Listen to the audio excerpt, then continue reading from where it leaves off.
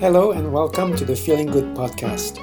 I am your host, Fabrice Nye, and joining me here in the Murrieta studios is Dr. David Burns. Hi, David. Hi, Fabrice. Dr. David Burns has been a pioneer in the development of cognitive therapy, and he is the creator of the new team therapy. He is the author of Feeling Good, which has sold over 5 million copies in the United States and has been translated into over 20 languages. He is an emeritus adjunct clinical professor of psychiatry at the Stanford University School of Medicine. Welcome to episode 85 of the Feeling Good podcast. We are back with the Tuesday group with new volunteers. Today, David will be working with Robert. Hi, Robert. Hi. And demonstrating a role play technique called forced empathy. So, David, could you tell our listeners what is forced empathy? That sounds like a contradiction in terms. Oh, absolutely. Let me also introduce Rhonda Borofsky, who is a clinical psychologist. Is that correct?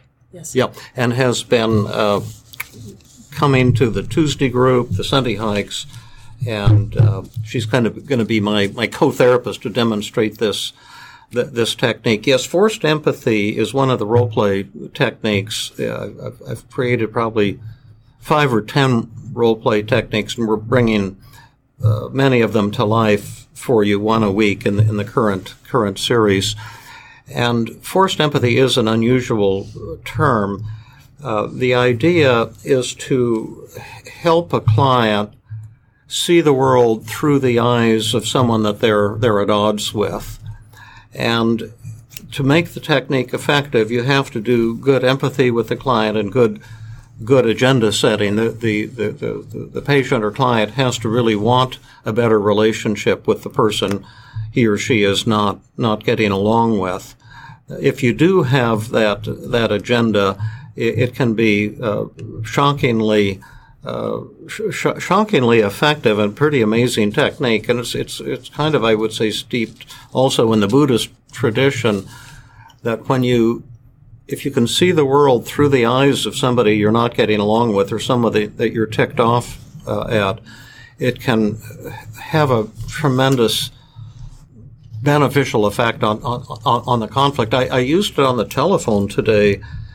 I was working with a young man who is all upset at his roommate because his roommate's been kind of pulling back, and they had a very intense relationship for a year, and then in the recent weeks or months, the roommate has been kind of being standoffish, and he didn't understand why, and he was kind of hurt and angry, and so I did the forced empathy and said, I'd like you to be your roommate, and let me ask you about, the patient, who we'll call Jerry. It's not his real name. And so as he was playing the roommate, then I cross-examined the roommate. Why are you being standoffish? And it seems like you've pulled back from your friend. And then as he had to answer these questions, it suddenly became clear to him what the conflict was, why the roommate had been pulling back. And it was just a tremendous relief to him, because he'd been making the interpretation that the roommate was pulling back from him because he was worthless or defective or unlovable, some of these global interpretations we make that cause depression. And then it turned out to be something very, very specific and workable between the two of them. And it's just a perfect example where sometimes empathy can be a tremendous relief to you, the person who's empathizing with your enemy or your antagonist. Now, David, wouldn't this assume a little bit that the person you're working with knows what's going on for their roommate or partner or coworker? Isn't that a little bit of doing mind reading? Yeah, all techniques have a downside, and that would be a potential downside for sure that you have to be careful about. But as we'll demonstrate it here with Robert and his conflict with his son Max and his daughter Maya, what we'll discover is that often the patient has a much better understanding of the person than they realize, but they tend not to go there. They tend not to think about it. And so when you do forced empathy, you can draw a lot more information out of them. Like any technique, it's not effective 100% of the time. We don't know if it'll be effective tonight, but it's certainly worth a try. I would say it was one of the least used of my 50 basic techniques. In fact, it's not even one of the on my list of 50. It's more on my list of 51 to 100 techniques. But lately, it's gotten tremendously popular in our training groups, and people, for one reason or another, have gotten incredibly excited about it. So I thought, heck, let's give it a try and see if we can make it work tonight. And maybe some of you, if you're a therapist, might want to try it with some of your patients. What's your experience with it, Rhonda? And then we'll go ahead and do it. But well, actually, I work with a lot of couples who are in conflict with each other. And if you've done a lot of agenda setting and they're really motivated to work on the relationship, I found it really helpful. Okay, let's try it. Now, Robert, tell us a little bit about your conflict with your son, Max. We were working on a little earlier in the group tonight when we were working on other techniques, and I said, let's hold the forced empathy for the podcast. So this will be very, very real. But tell us a little bit about the kind of conflict that happens between you and your son, Max. Well, to describe my situation, Max is 11 years old. He is cognitively extremely bright and well-liked by many people. He gets along with many people except for his sister, his little sister, Maya. Maya is 7 years old and tends to be somewhat playful. She loves her brother very much, and whenever she tries to interact with him, or most times that when she tries to interact with him, he is at best dismissive of her, often angry with her. There tends to be a competition that he holds with her, and she's starting now to do this back as she's starting to age. She's starting to get upset with him as well. And then you were mentioning when you try to bring this up with her, if he says something cutting or hurtful to her, and you try to give him some indication that you don't want him to behave like that you'd like him to behave more lovingly, then he starts saying that you don't love him, and that he complains that you're not supporting him, and that you love Maya more, and he gets right, exactly. He goes to a place of he will get angry and will say things to me very much like that. You love her more. You let her get away with this stuff. If I do it, it's not okay. You'll yell at me, but with her, everybody loves Maya, and nobody loves me. Things of this nature. Okay, right. Now here's how you set up the forced empathy. First of all, I'm going to ask you and do a little role play to play the role of Max. Do you agree to that? Sure. Okay. Now there's several rules you have to follow in this imaginary dialogue we're going to have. The first rule is you have to agree to tell the truth, the whole truth, and nothing but the truth. Do you agree? When you say that, the truth as Max sees it? Yes. Being truthful to who Max is. Right. But for example, if I say to you, do you sometimes get angry and hurt when your father criticizes you? You have to say yes, because that's the truth. This brings us to the second rule. You can't use denial or rationalization. Okay. And you have to be totally honest and open. Even if Max would not do that. Yeah. Even if Max said, no, you don't. Exactly. No, Yeah. That you're not allowed to do in this role play. I'm not allowed to do that. Okay. And the third rule is you have to agree to represent his conscious and subconscious mind. Okay. To the best of your ability. So Rhonda and I are going to be two friends of yours, and we're friends of Max, and we'll just to keep it simple. Rhonda, you can use your first name, Rhonda, and I'll be be David. Or I can give you their names, the names of who? his friends. No, these wouldn't be his real friends. These would be some special friends that he can be totally honest with. And so we'll just see what happens here. Robert, or I mean Max, you know who I am, David and Rhonda, your best friends here. Mm-hmm. And I was wondering, could we talk to you for a minute? Sure. I'd like to hear a little bit about what goes on at home. And Rhonda and I have heard through the grapevine that sometimes you get into conflicts with your little sister, that you're sometimes kind of dismissive toward her, angry, kind of little bit mean to her.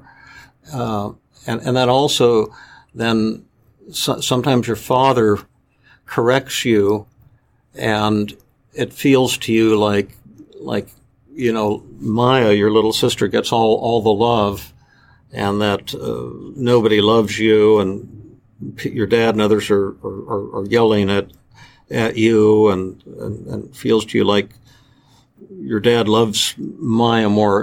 Is this correct, what I'm thinking? Yeah, it's totally unfair.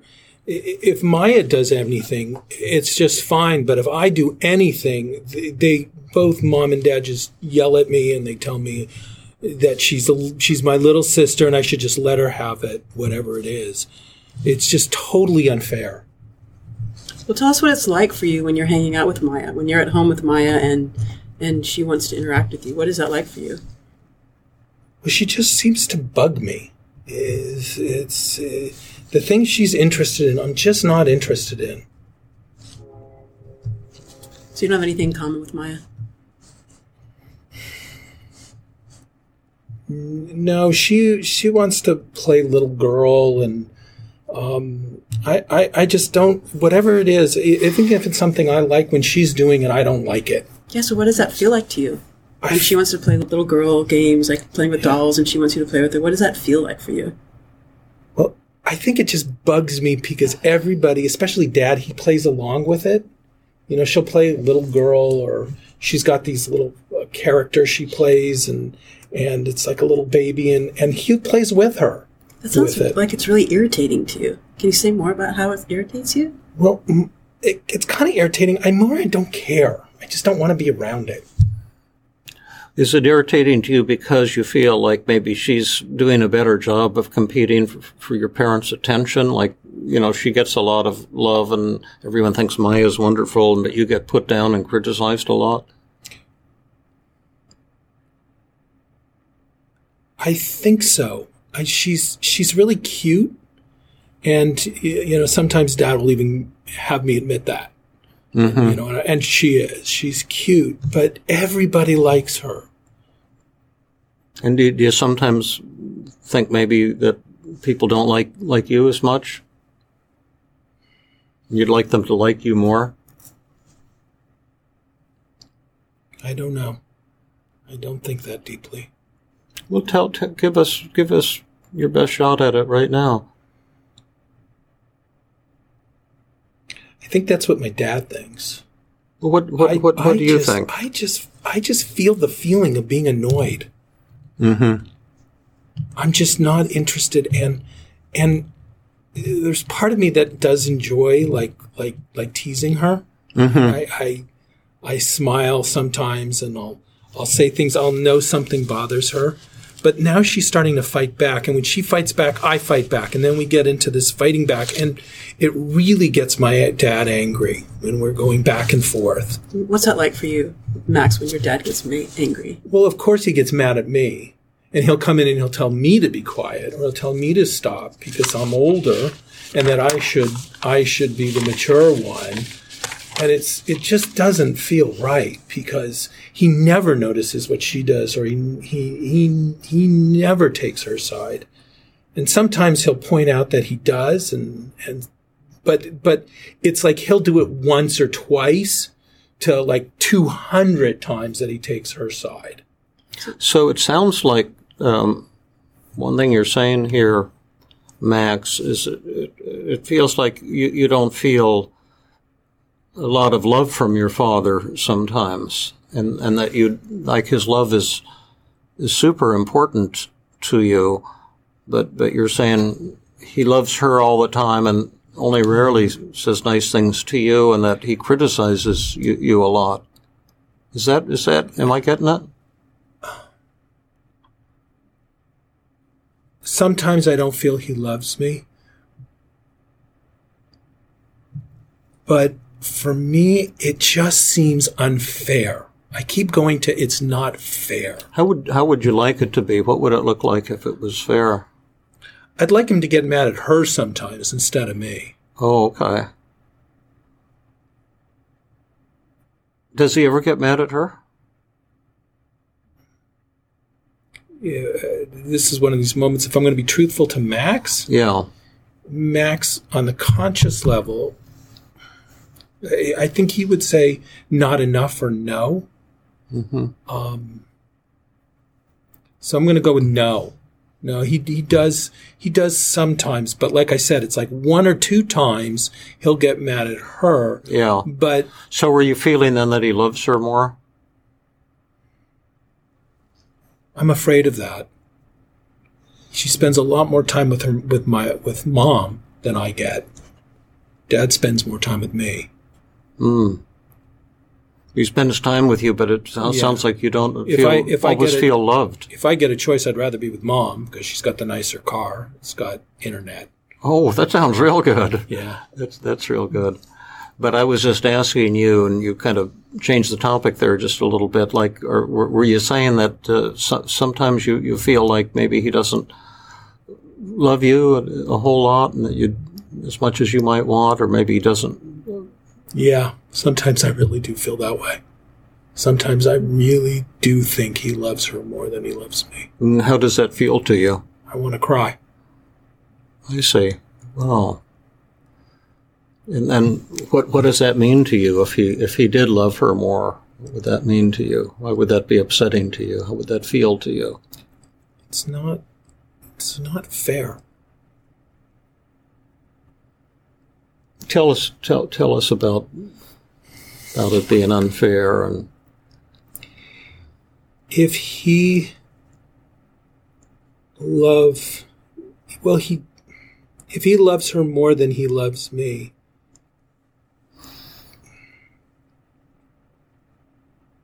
I don't know. I'm kind of stuck.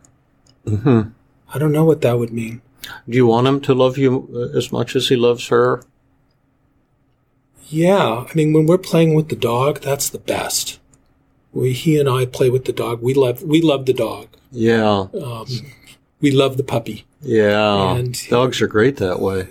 Mom and Maya don't like the dog as much. Yeah. But we love the dog. And when he and I and the dog are together and we're driving together, it's the best. Wow, that sounds wonderful. It's the best. I get to sit in front now because I'm big enough. Oh, neat. That's exciting. Yeah.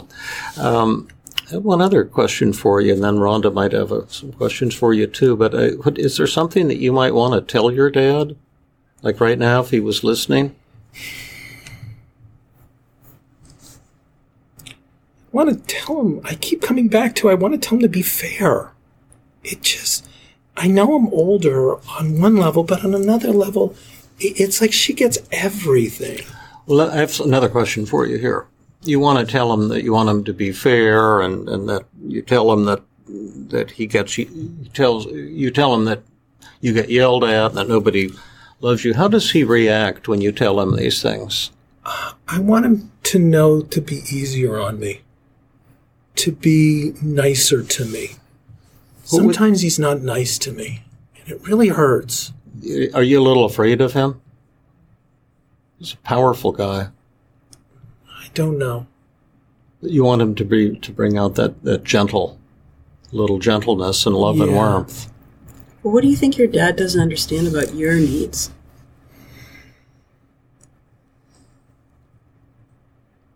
I don't think he sees Maya like I do. I don't think he sees that she's sometimes starts it. He always thinks it's me.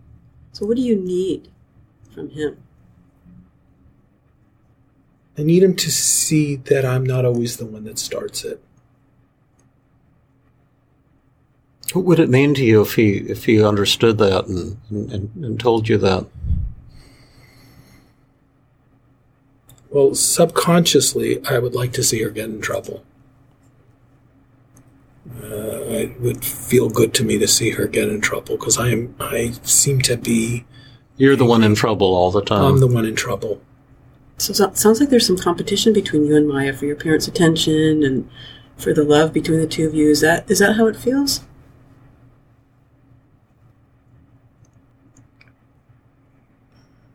I'm not sure. Yeah. I think I'm trying to be Max here. I'm sorry, I'm falling out of this, but yes, I would say that's right. There's a way that they would rather be with her than with me. Okay, so let's stop the role play now, and let's just see if there's been anything that's been accomplished here. So what was it like for you to play the role of Max? I struggled with staying in that mindset because he's so locked in his view. He really feels his view, and he's at an age where he fights to win. It's not fighting for truth. So he'll say things that are not right, and then he'll feel them as he says them, and then they become more right. He's doing the distortion of his feelings and truth. So you kind of knew that stuff already. Would it be fair to say that the technique did not bring you any fresh insight? There was a moment that really did, yeah. What was that moment? And it was the desire to be loved. That there is a part of him. There's a way that I'm aware with myself that because of what I was just saying to you a moment ago, Rhonda, that of how he's fighting to win and not for truth. Mm-hmm. There's a part of me that doesn't completely believe him. I dismiss it as him not seeing the whole thing. But what this exercise did for me is it made me really see that whether it's objectively true or not, it is his subjective experience that he really does feel this hurt. And I embodied that. There was points where I was starting to tear up. And what was that point when you put your hand on my wrist? I'm trying to remember. I'm not. Can you help me? You had said something that it was like that was it, and then I responded. It was the meaning of enlightenment, but I'm only allowed to say it once on each podcast. But it might be just as humble as what you said, that you get into power struggles with him, and he says all these irrational things and rants and raves about fairness, and you're always criticizing him, and he distorts things. But I think the point that underneath that, he needs to hear from his dad that his dad loves him. And I know you are a pretty powerful guy. I experience you sometimes as intimidating. And the other night after group, when you turned to me and said how much you appreciated the Tuesday groups, it practically brought tears to my eyes. And I tell you the truth, that's like, I made a big thing about that. I wrote about that in the book I'm writing. I don't know if I told you that. No. It was so meaningful for me. Because I was kind of thinking about maybe I'm getting kind of old and over the hill, and maybe I'm not famous enough. And then when you said that then I suddenly saw what was really beautiful and meaningful in my life. And it just really touched me when you shared that gentle side of yourself. And